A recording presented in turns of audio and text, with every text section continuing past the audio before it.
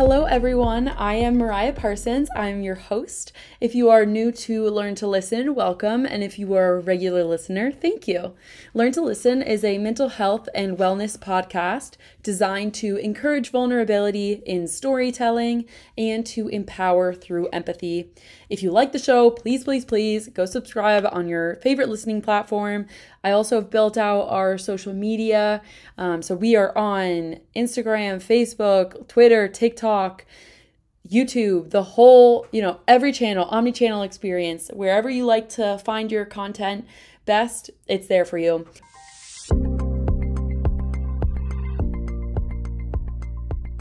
Hello, everyone, and welcome to Learn to Listen. Today, we are rejoined by Allison Allen. So thank you, Allison, for coming on. Just a little background for those of you who might not be familiar.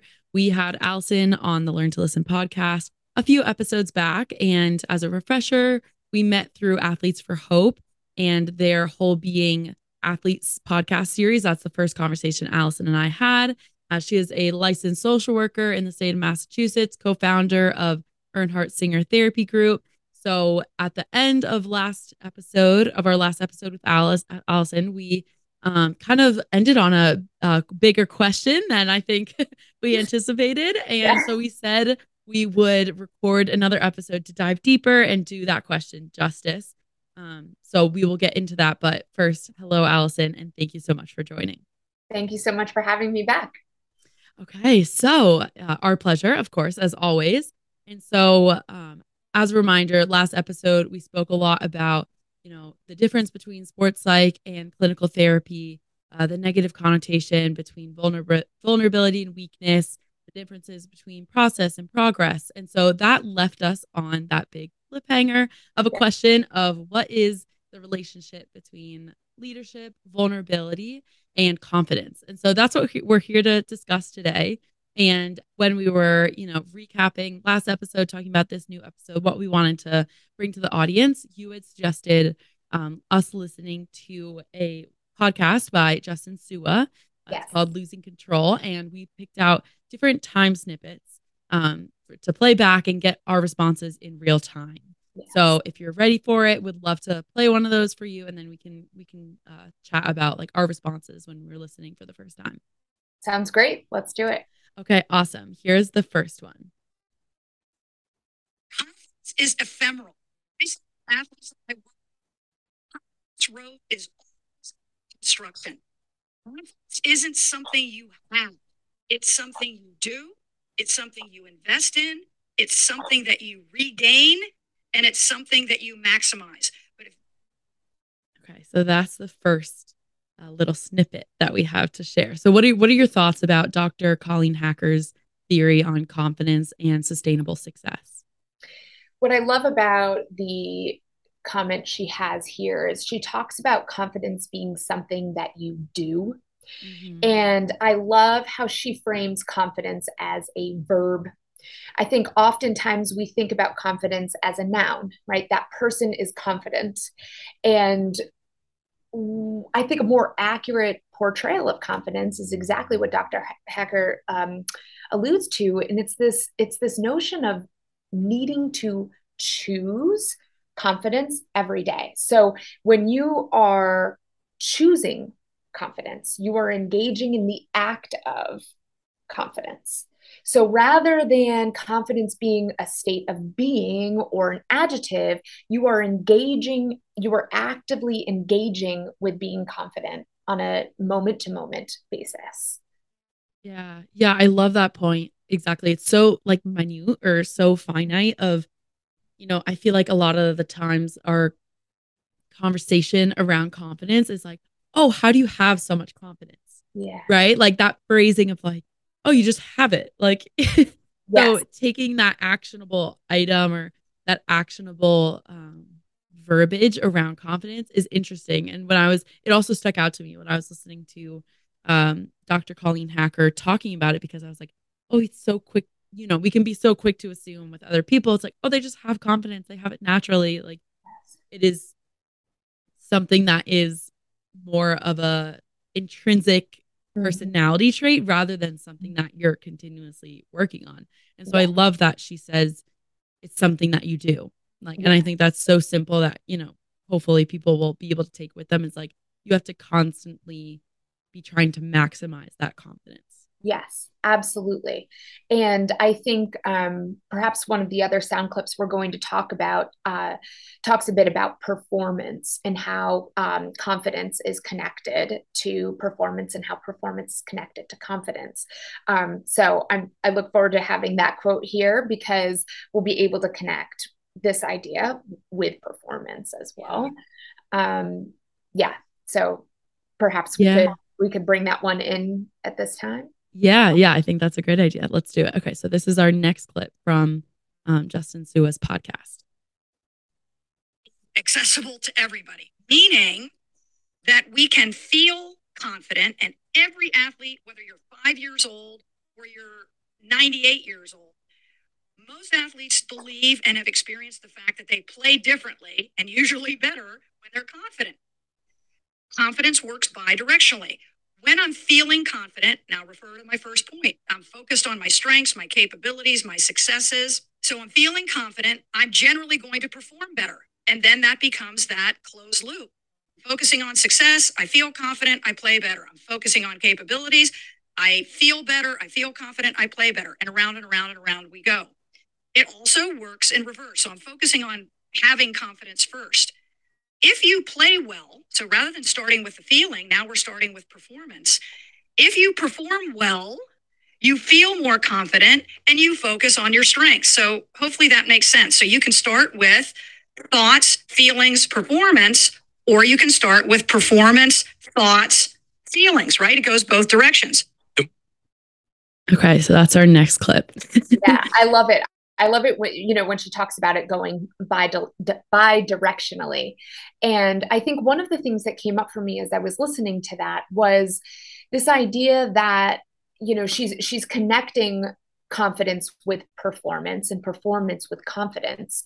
But I think if we were to expand that a little bit to connect to what we were just talking about, of confidence being a verb rather than a state of being, I think there's a piece there for us to lean into, which is to say that confidence doesn't need to hinge on performance, right? Where, of course, if we are performing better, whether it be at our job or in our sport or in our relationships, if we are showing up in the way that we want to, or performing, if you will, in the way that we want to, of course we're going to feel confident in our situation, of course.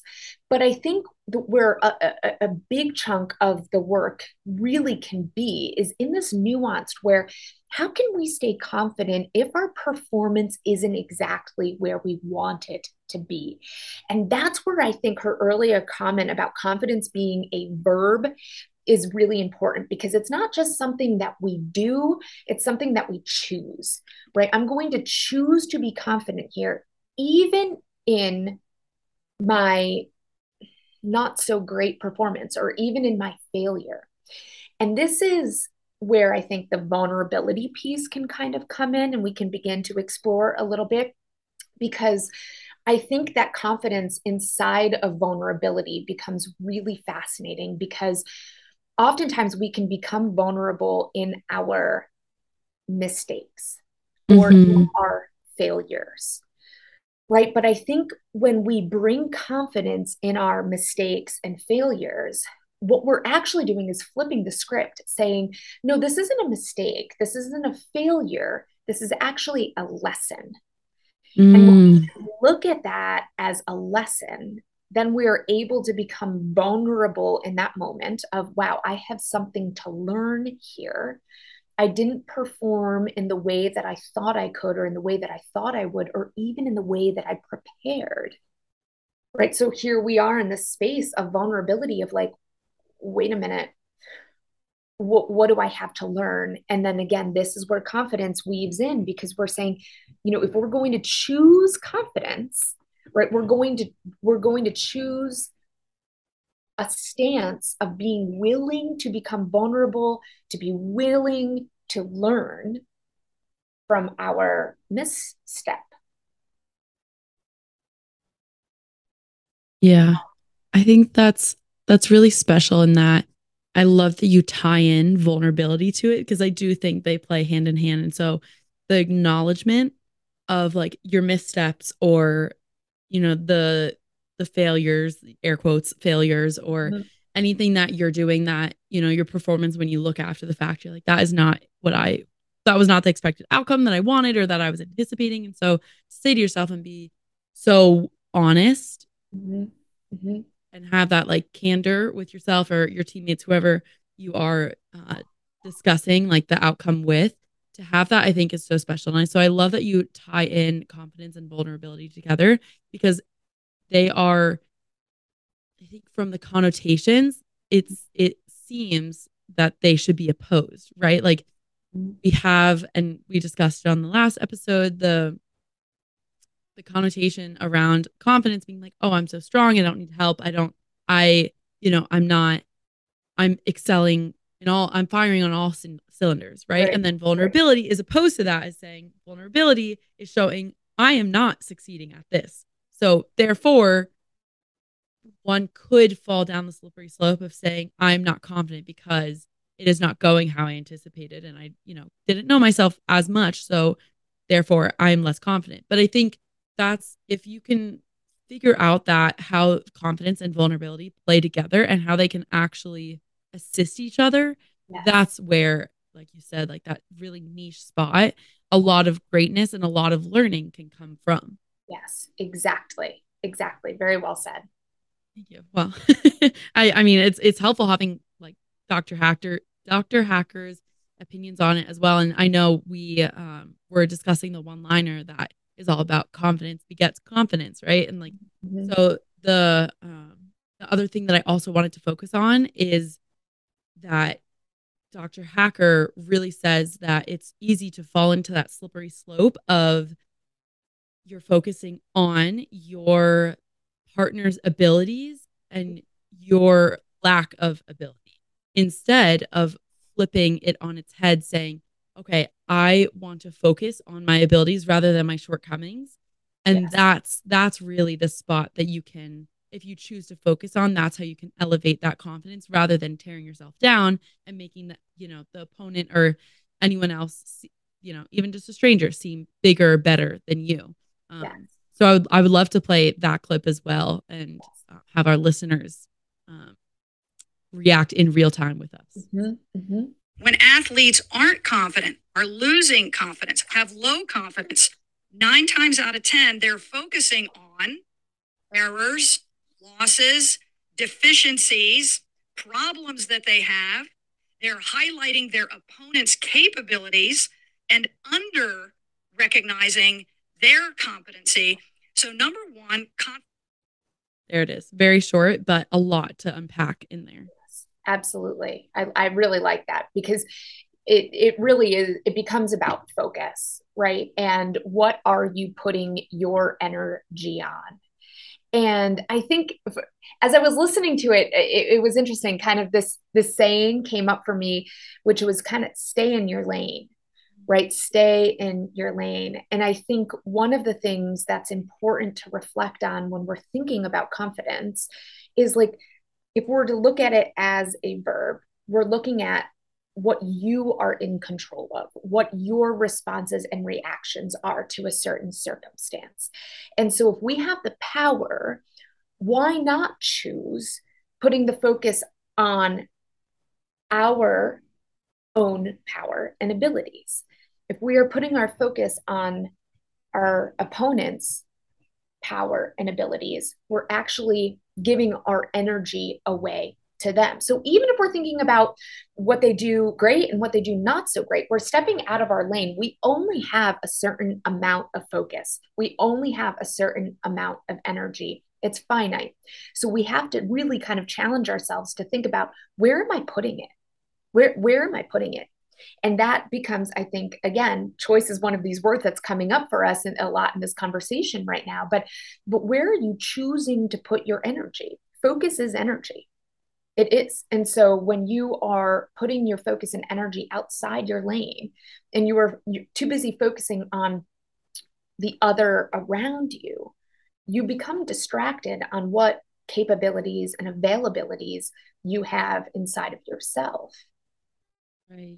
Yeah, I love that. The focus aspect. And I think anyone can relate to, if you, I know our specialties, right? Like yours is in athletics and mine having been an athlete, we tend to focus on that perspective. And so we say opponent, right? Like anyone that is you are looking to, who is outside yourself, who is like has something that you have, even if it's, like I could even see influencers, right? Like social media, you're looking to someone and comparing yourself. So anywhere there is that comparison, I think people can relate and take it outside of um your focus specifically within even athletes and say like, wow, it is so easy to fall down that slippery slope of that comparison game. And then that obviously can lead into where you're focusing your energy and your effort, where your confidence is coming from, how you are maybe acting against building up your own confidence. Right. So I'm going to kind of put you on the spot right here. But if, say, you had a client who was doing this and really focusing, putting all their focus, all their energy outside of themselves, how would you recommend or navigate trying to recommend or give the advice of keeping that narrative that you're telling yourself more internal? Like, are there specific strategies you would help to employ? Yeah. Well, I think so. As a clinician, this is the kind of work that we do in therapy all the time. And in a lot of ways, like the therapeutic process itself is what lends itself to do this kind of work. And so in therapy, we would be able to externalize this client's thoughts or feelings about the other. And through the external processing between the clinician and the client, you begin to actually integrate processes and narratives and rewire the way that somebody thinks about something. So, in a lot of ways, just the act of engaging in therapy allows you to kind of move around what we're talking about. So, the greatest thing is to focus on going in. And I think in a lot of ways, the way that you can do that is begin to identify and name what is mine. What is mine? What feelings are mine? What thoughts are mine? How am I showing up to a circumstance? And then recognizing what is other, right? What are their thoughts? What are their behaviors? How are they showing up in circumstances? And we can get into a very slippery slope of the comparison game, right? If I do not have this and I'm valuing this, then I must have nothing and I must be whatever, fill in the blank with any negative adjective, right? So that's when it becomes really important of recognizing, okay, what is mine and what is other? And we begin to need to identify what are your value systems? What kinds of things are important to you? Where are you putting your energy and what do you call worthy? And more often than not, what we find is when we get super clear around what those things are, all of a sudden the other starts to dissipate or dilute or dissolve, because what we really find is that oftentimes that they don't align. And when we get really clear around what we want and what we're bringing and what we have to offer, all of a sudden the other doesn't seem as vibrant or as important or as what we really thought it was. We begin to see the illusion. Yeah, it kind of dissipates, and it goes back to, makes a lot of sense because it goes back to what you were saying of, you know, whatever you are focusing on, that is your energy mentally. Yeah. And so if you are letting yourself go down that slippery slope or be consumed by what others are doing or the other, it can be very easy to obviously be focused on that and have that take all of your time and attention, effort away from focusing internally on things that, you want to improve or the things that you want to change in order to have this outcome. So I think that's a really finite detail that our audience can take with them and say, like, it truly is the energy and where you're focusing on. that can be that change that, that like can change that mindset. Absolutely. Because I think ultimately, when we get into the comparison game, we're looking to emulate, not create. And what we need is individuals creating in their own spaces. We're all unique and we're bringing these really, really interesting and fascinating perspectives, whether you're in the workplace and you're trying to bring something, a new idea to your team, or if you're on, if you're an athlete and you're trying to bring a specific part of yourself or your skill set to the team, right? No matter what arena you are in, if you're in the place of emulating other, you're not standing in your truth and your authenticity and your organic process. And that's where the magic lives. That's where the good stuff happens, is when you can begin to step in a place of creation. And again, bringing the idea of confidence back in. When you are creating something new, you can stand confident in that because nobody else has that to offer, right? You can stand confident in your creation because it's yours. Yeah, no, I love that. I really like that emulation versus creation point of, if you are fully concentrated on what you are bringing to the table rather than what someone else is bringing to the table that you could emulate, I think there's a lot of room for greatness to happen, just like you said. And I I love the application of like the workplace, even, right? If like another one of your coworkers or a boss or someone, whoever that relationship or whatever that relationship looks like, if you are able to say like, this is a project that I have thought about, or I can bring this to the table, that will lend itself or should lend itself nicely to confidence and knowing like, oh, this is a strength of mine, that I brought this to the team, that this is the skill set, these are my perspective. Whatever you're adding there, it has a nice correlation between confidence levels rising as well. Yes.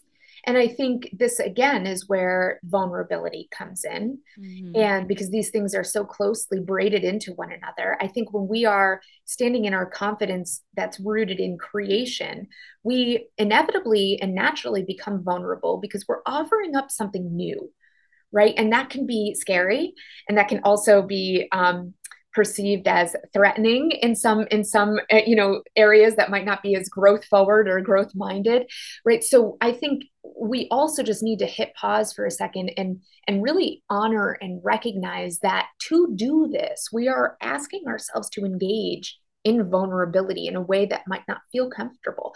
What we're talking about here is hard. And I think it is an act of bravery. And I think it's important to just hold space and acknowledge you know, the leap that you have to take in order to do these kinds of things.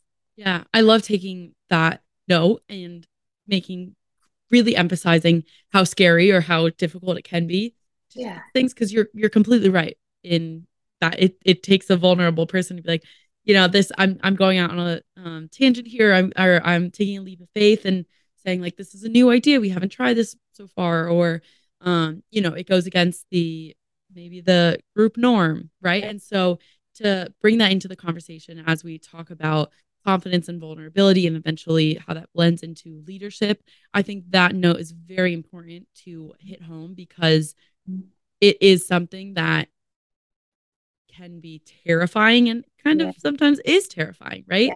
And Yeah. so I think that you can't have a discussion about confidence without also having a discussion about vulnerability and putting, yourself or your thoughts out in a scarier place where you might not know what the response or the answer is going to be. Yes. Yes.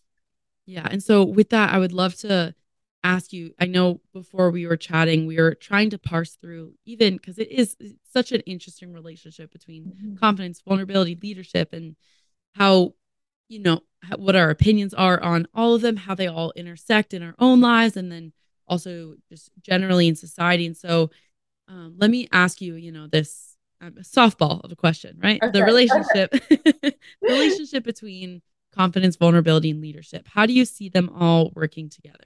Yeah. I think the way that I when we were talking about it earlier, the image that came up for me was a triangle and how each one of them offers up a different point of the triangle.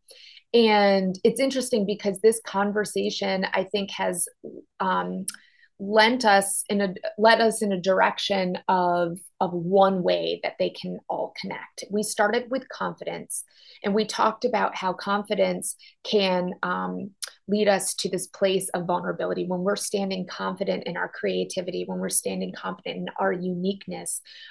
We inevitably call in a realm of vulnerable. And then I think where then the vulnerability connects with leadership is exactly in the example that we were just talking about, where if you are in a workplace and you are offering up a new idea, you're standing confident in your creation of this new idea, and then you're in a place of vulnerability when you raise your hand and say, I've got an idea, we're going to try something new here. When you take that step out, you are putting yourself in a place of leadership. Yeah. The act of offering up something new, you are claiming space. You are stepping into, like we were talking about, a brave space. And that's what a leader does. A leader looks for a space that has not been yet occupied, right? And claims that, and then says, who wants to come with me? And I think when, in the example that we gave about the workplace, let's say you offer up your idea, you're in a place of vulnerability that all of a sudden moves to the other end of the triangle and says, this is what I would like to do. Would anyone like to join me here?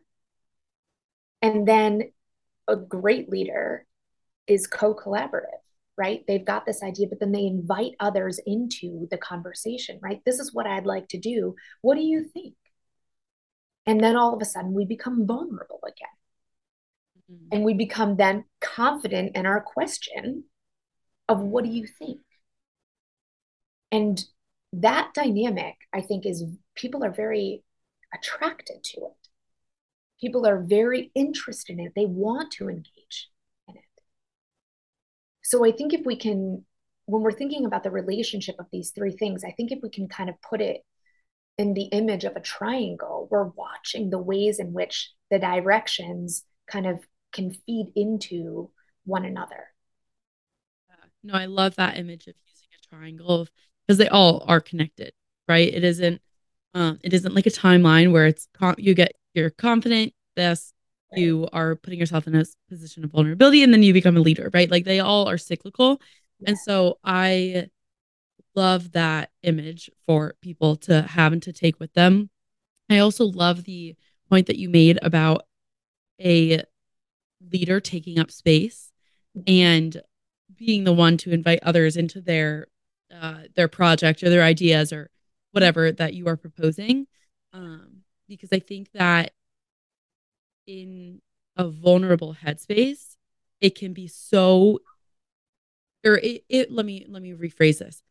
If you are offering up the idea and you are physically or mentally feel like as you are one, you are solo in that space, it can be very vulnerable and scary, right? That's half of it, is that, it's scary to put yourself out there. But I think that the power that one can feel of acknowledging, like, I am the one who I'm going to say, I'm bringing this idea to your attention, and I'm willing to be that first one, that also aids itself to being more confident and being a leader, because people are looking at you saying like, wow, they're so confident in themselves that they're willing to go out on this idea alone and welcome other people to their idea because they are, assumably a good leader and want to be co-collaborative.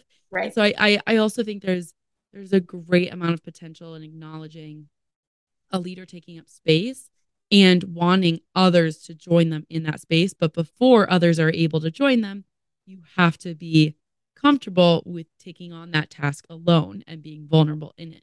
Exactly.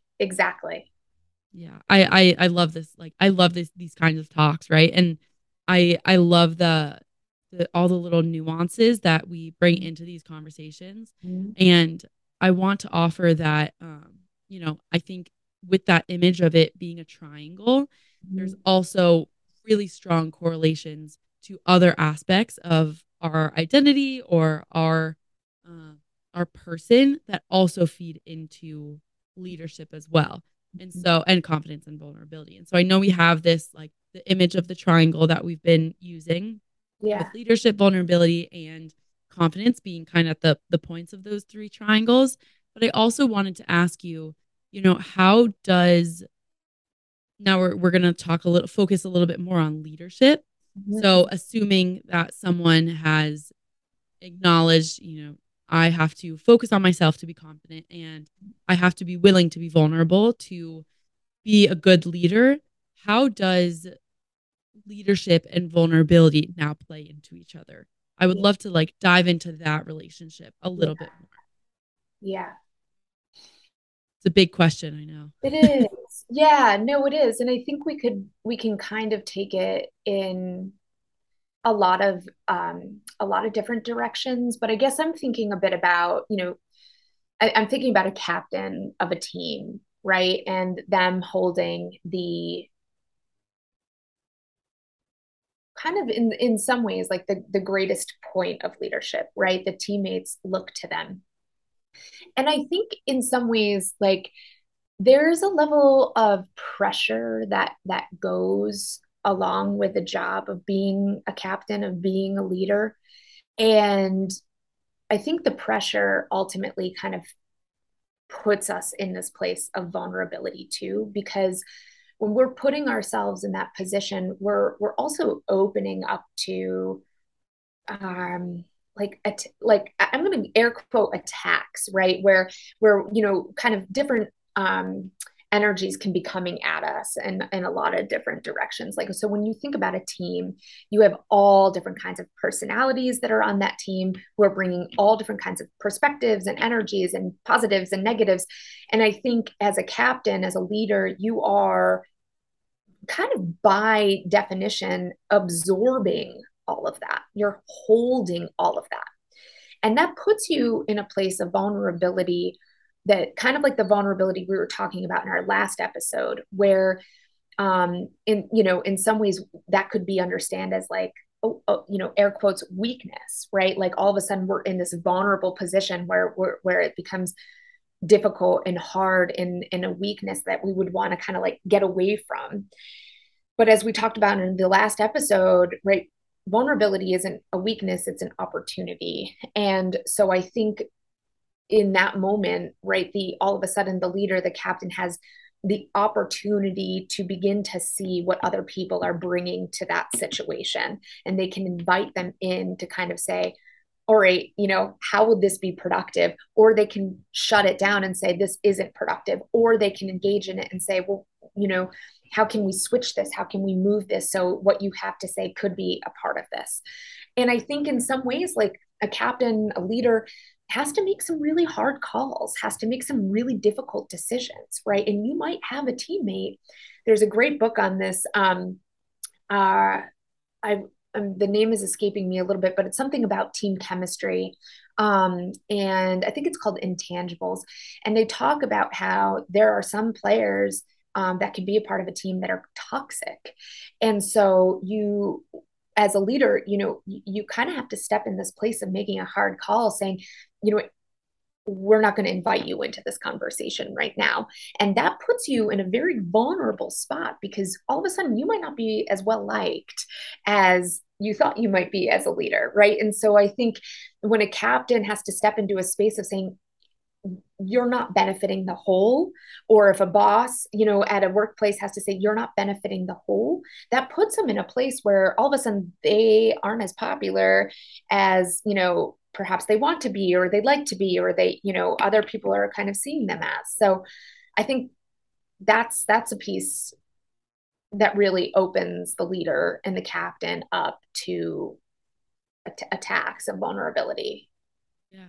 Yeah, no, I love that point of that is a potentially scary place for many, especially if, you are like the captain example for a team, Mhm. right? Odds are your teammates are in similar ages for you. So there isn't that, that like added barrier or added boundary of, this is a boss or someone Right. that maybe in a workplace you would assumably have. And so I love that potential for pressure and Yeah. extra vulnerability or extra responsibility of if you're in a position of leadership, you know, the vulnerable part of the vulnerability is that you might lose parts of a relationship that you value. And I think that is the trade off or the potential trade off Yeah. of being a leader is if you want to lead, of course, some decisions are going to be a little bit harder than other ones. You're not going to be able to, um, relate to all of your of all the people you're leading, right? Like now you are seen in a different level or a different status or whatever Mhm. word you want to put in there. But that elevation, that extra responsibility comes with a toll. And Yes. so I love that you brought up those points. And I think when I was thinking about vulnerability and leadership, it swings both ways for me in terms Mhm. of course, like leadership and vulnerability, they can play into each other. Mhm. But if you also like they can maximize each other, right? Like they can have a symbiotic relationship of, Yeah. you know, better leadership equals better or more vulnerability. Yeah. And so when I say it swings the other way, I also think that bad leadership and not enough vulnerability can Uh, also be detrimental to a team. And yeah. that's something, or, a team in any way, not just athletic sense. Right. I think that's something that has, in my own personal experience, I have become attuned to of Mhm. in my leaders in my life that I know have made a big impact on me and others around me. I have seen a direct correlation of what's important for me is I know in a leader, I need to see that vulnerability. Yes. Because for me to be vulnerable on their team as a team member, a team player, I have to feel like, oh, if I present an idea and I'm unsure of what the outcome is going to be, or I'm unsure of how it's all going to play out, I can't be wondering if leadership, if I express that vulnerability, if my leadership will doubt me. And I Yes. think that's something that is very, very, it took me a while to understand that and a lot of Mhm. different relationships with leaders to be able to pinpoint what it is for me specifically. But I know when I look at leaders, I need their leadership and their vulnerability to stay consistent no matter what their Yeah. team or their players or whatever, Mhm. whoever you're talking about are doing. And I Mhm. think that unwavering factor also plays into that, the self confidence, of course, but I think that also plays into leadership and your ability to be vulnerable. Yes. I think that's really, really well said. And I think um, it speaks to the power of mirroring in Mm-hmm. order to create safe spaces, right? So, like you were saying, if your leader is exhibiting vulnerability, we become we feel like it's a safer space for us to reflect that kind of vulnerability back, which then in turn reflects the leader's vulnerability back. And so you kind of have, it's actually making me think of a one liner that Dr. Hacker said before, which was confidence begets confidence. I think here what we're seeing is that vulnerability begets vulnerability, right? If we're in spaces where people are vulnerable in front of us, and especially if the people that are becoming vulnerable in front of us are in leadership positions, they are modeling for us how to do it. And leaders are models, right? And so they're modeling for us how to become vulnerable, and they're also in that modeling creating a very safe space for us to become vulnerable. And we need to feel safe in order for us to truly begin to open up and unravel. Yeah. Yeah, I love that you bring Dr. Hacker's line of confidence begets confidence into vulnerability begets vulnerability. And I know that that is something that I really value as, whether I'm in a leadership position or whether I'm in a follower position. Mm-hmm. And I know I try and bring that into a lot of my interactions, if not all. of, creating that. It goes both ways of creating that space so someone else can feel comfortable being vulnerable, but also allowing yourself to feel vulnerable.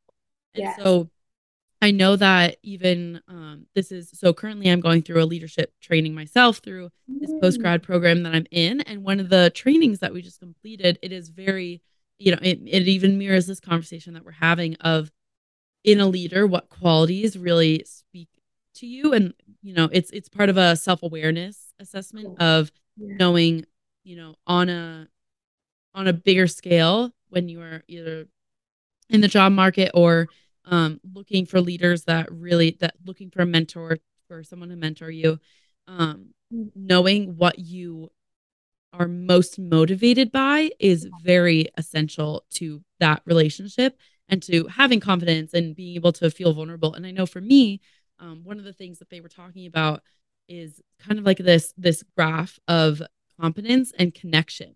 And Mm. so that this is where vulnerability comes into play with leadership, because if you feel like you are connected with your leader, Yes. then you are able to have that stronger bond. You are able to be more vulnerable. You are able to complete better work.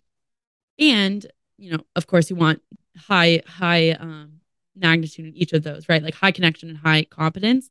Competence, of course, is how much do you trust a person to know what they're talking about and to know that they are headed in the right direction. And Yes. so for me, I know that if it came down to I had to only pick one, connection would be the one that I know I work Yes. better with, in that I know that problem solving, we can solve a problem, Yeah.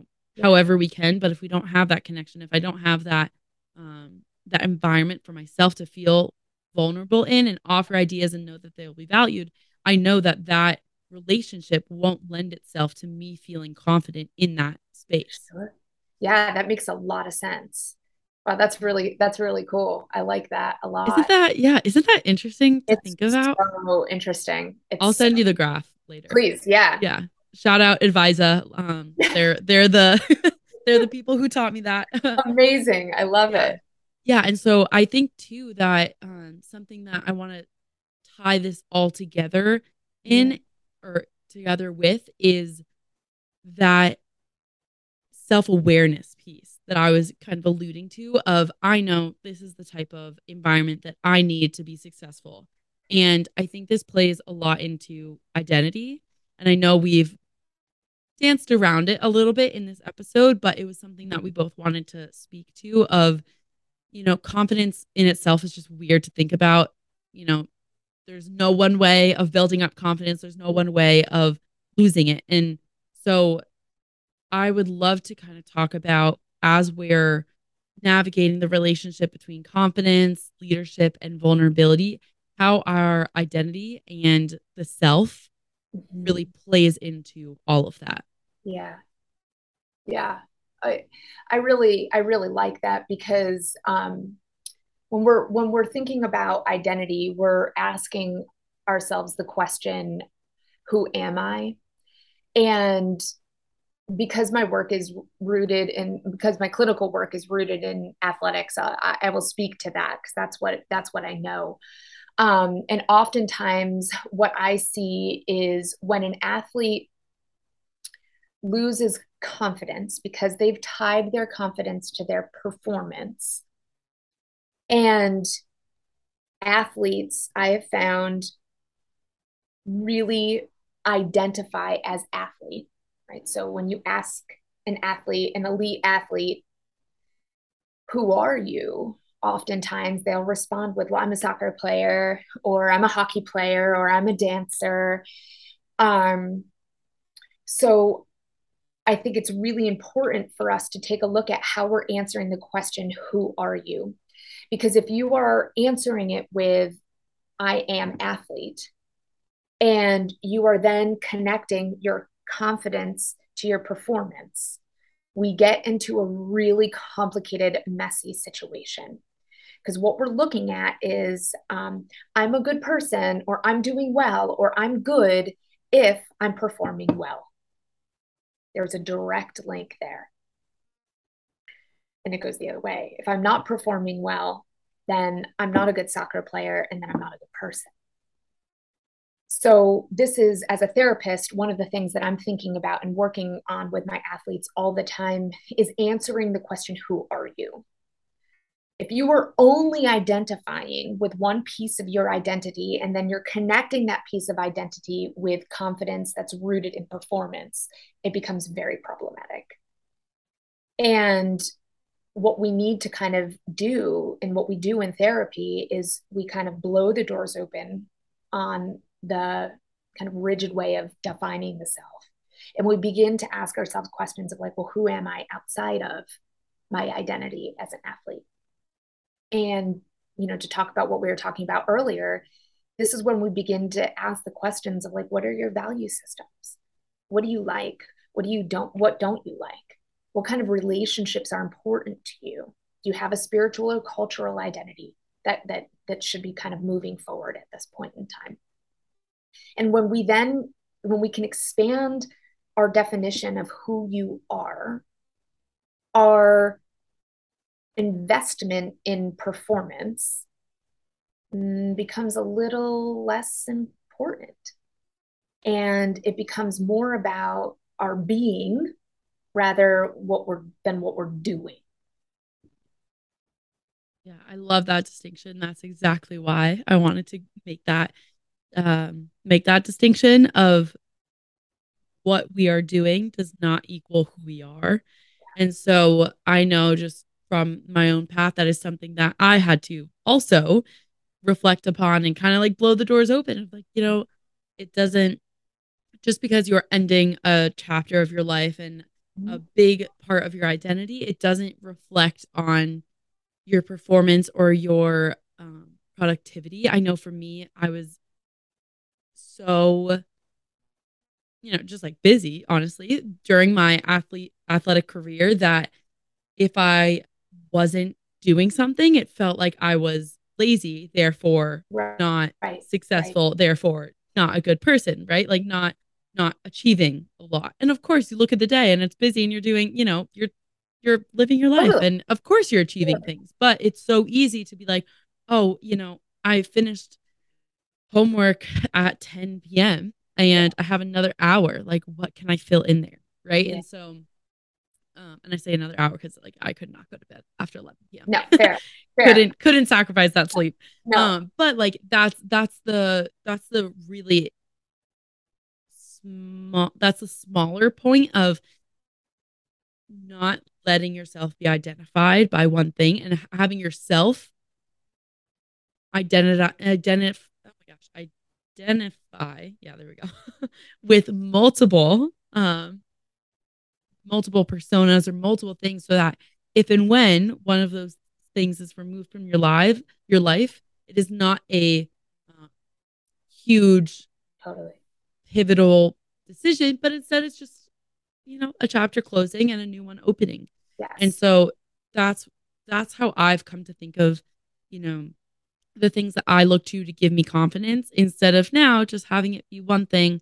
There are multiple things that I sometimes, admittedly, have to remind myself of like, no, there's so many other things going on for me other than, what I used to consider the most centric part of my identity, which was being an athlete and just being an overachiever and successful and being able to handle like the athletic lifestyle and extracurriculars and school and friends and family on top of all of that, right? Like, I think when you look at the typical athletic personality, it goes outside of athletics and it bleeds into our productivity as a human and how much we're valued because of that productivity. Yes. And that's where I love that distinction between identity and the self, and how it lends itself to confidence, but how it can also lend itself into taking away some of that confidence. Yes, absolutely. And I think as you were speaking, I was thinking about the importance of, like we were talking about, like staying in your lane and what are you putting your focus on? The importance of you as an individual answering the question, who are you? And I think a great example of this is when we take a look at collegiate athletes. They are defined, their identity is defined for them. The institution, the college, will call you a student athlete. Who are you? You're a student athlete, right? It's been defined for you. Hey, don't worry, don't think about it. You're a student athlete. And when we find outside forces beginning to define us as who we are as people, we lose that space where we can, like we were talking about before, be creative. We lose the opportunity for us to go in and actually for ourselves, again, turn that energy in, turn that focus in, actually for ourselves, begin to define who we are as people. And, to your point, it's essential that we do that because hopefully we graduate. You go to college and you graduate, and if you're not going pro or you're not doing the Olympic team or something like that, all of a sudden student athlete as an identity, it's gone. And who are you then? And that's why when we step into our power and begin to identify who we are, where we begin to name who we are, where we put the labels on the things, then we're in a space of evolution rather than termination. Yeah. Yeah, I love that. And it gives us, it puts us in that position of leadership as well, of I'm the one leading and choosing, exactly. my fate. I love that. I think that's a wonderful note to end on. There's obviously we could probably go for hours, right? Like there's so many things that we could touch upon and really dive into. But I think this is a conversation that I know for me has been top of mind just, recently as we've discussed this episode, but just overall in life, like even when I think taking it outside of us, our two personal experiences of being able to say, like, whenever there's a transition in life and there's something that is perhaps unstable or changing, it is so easy to question like one's leadership, one's vulnerability, and one's confidence. And so I just know I rest assured in that it is a conversation that is never ending and it's forever growing. And I know for myself, I have learned to find beauty and grace in that because that's part of the process. And, it's not confidence, leadership, vulnerability isn't something that you get at one point in life and you check it off. It's ever growing. Right. And I think that's what's so special about understanding that. Yes. Lovely. Yeah. Well, that's it, right? Like yes, exactly. Until next time when we have you on. I love it. Absolutely. Absolutely. Yeah. Thank you so much for having me on. It's always a pleasure. And I learned so much through these conversations, and hopefully, whoever's tuning in is taking something from it as well, and going in and reflecting in and seeing what it means for them. Yeah. Well, thank you so much. I know I've equally learned a ton from our conversations. This one past conversations as well. It's always so special having you on, and having you make the time means a lot. So thank you so much, Allison. Thank you for having me. Thank you all for listening and dedicating some of your time to listening to these conversations and being an external part of that conversation. I hope you take away with each episode maybe some new perspectives and some ways to reflect about how what we talk about pertains to your life and your own interests and goals.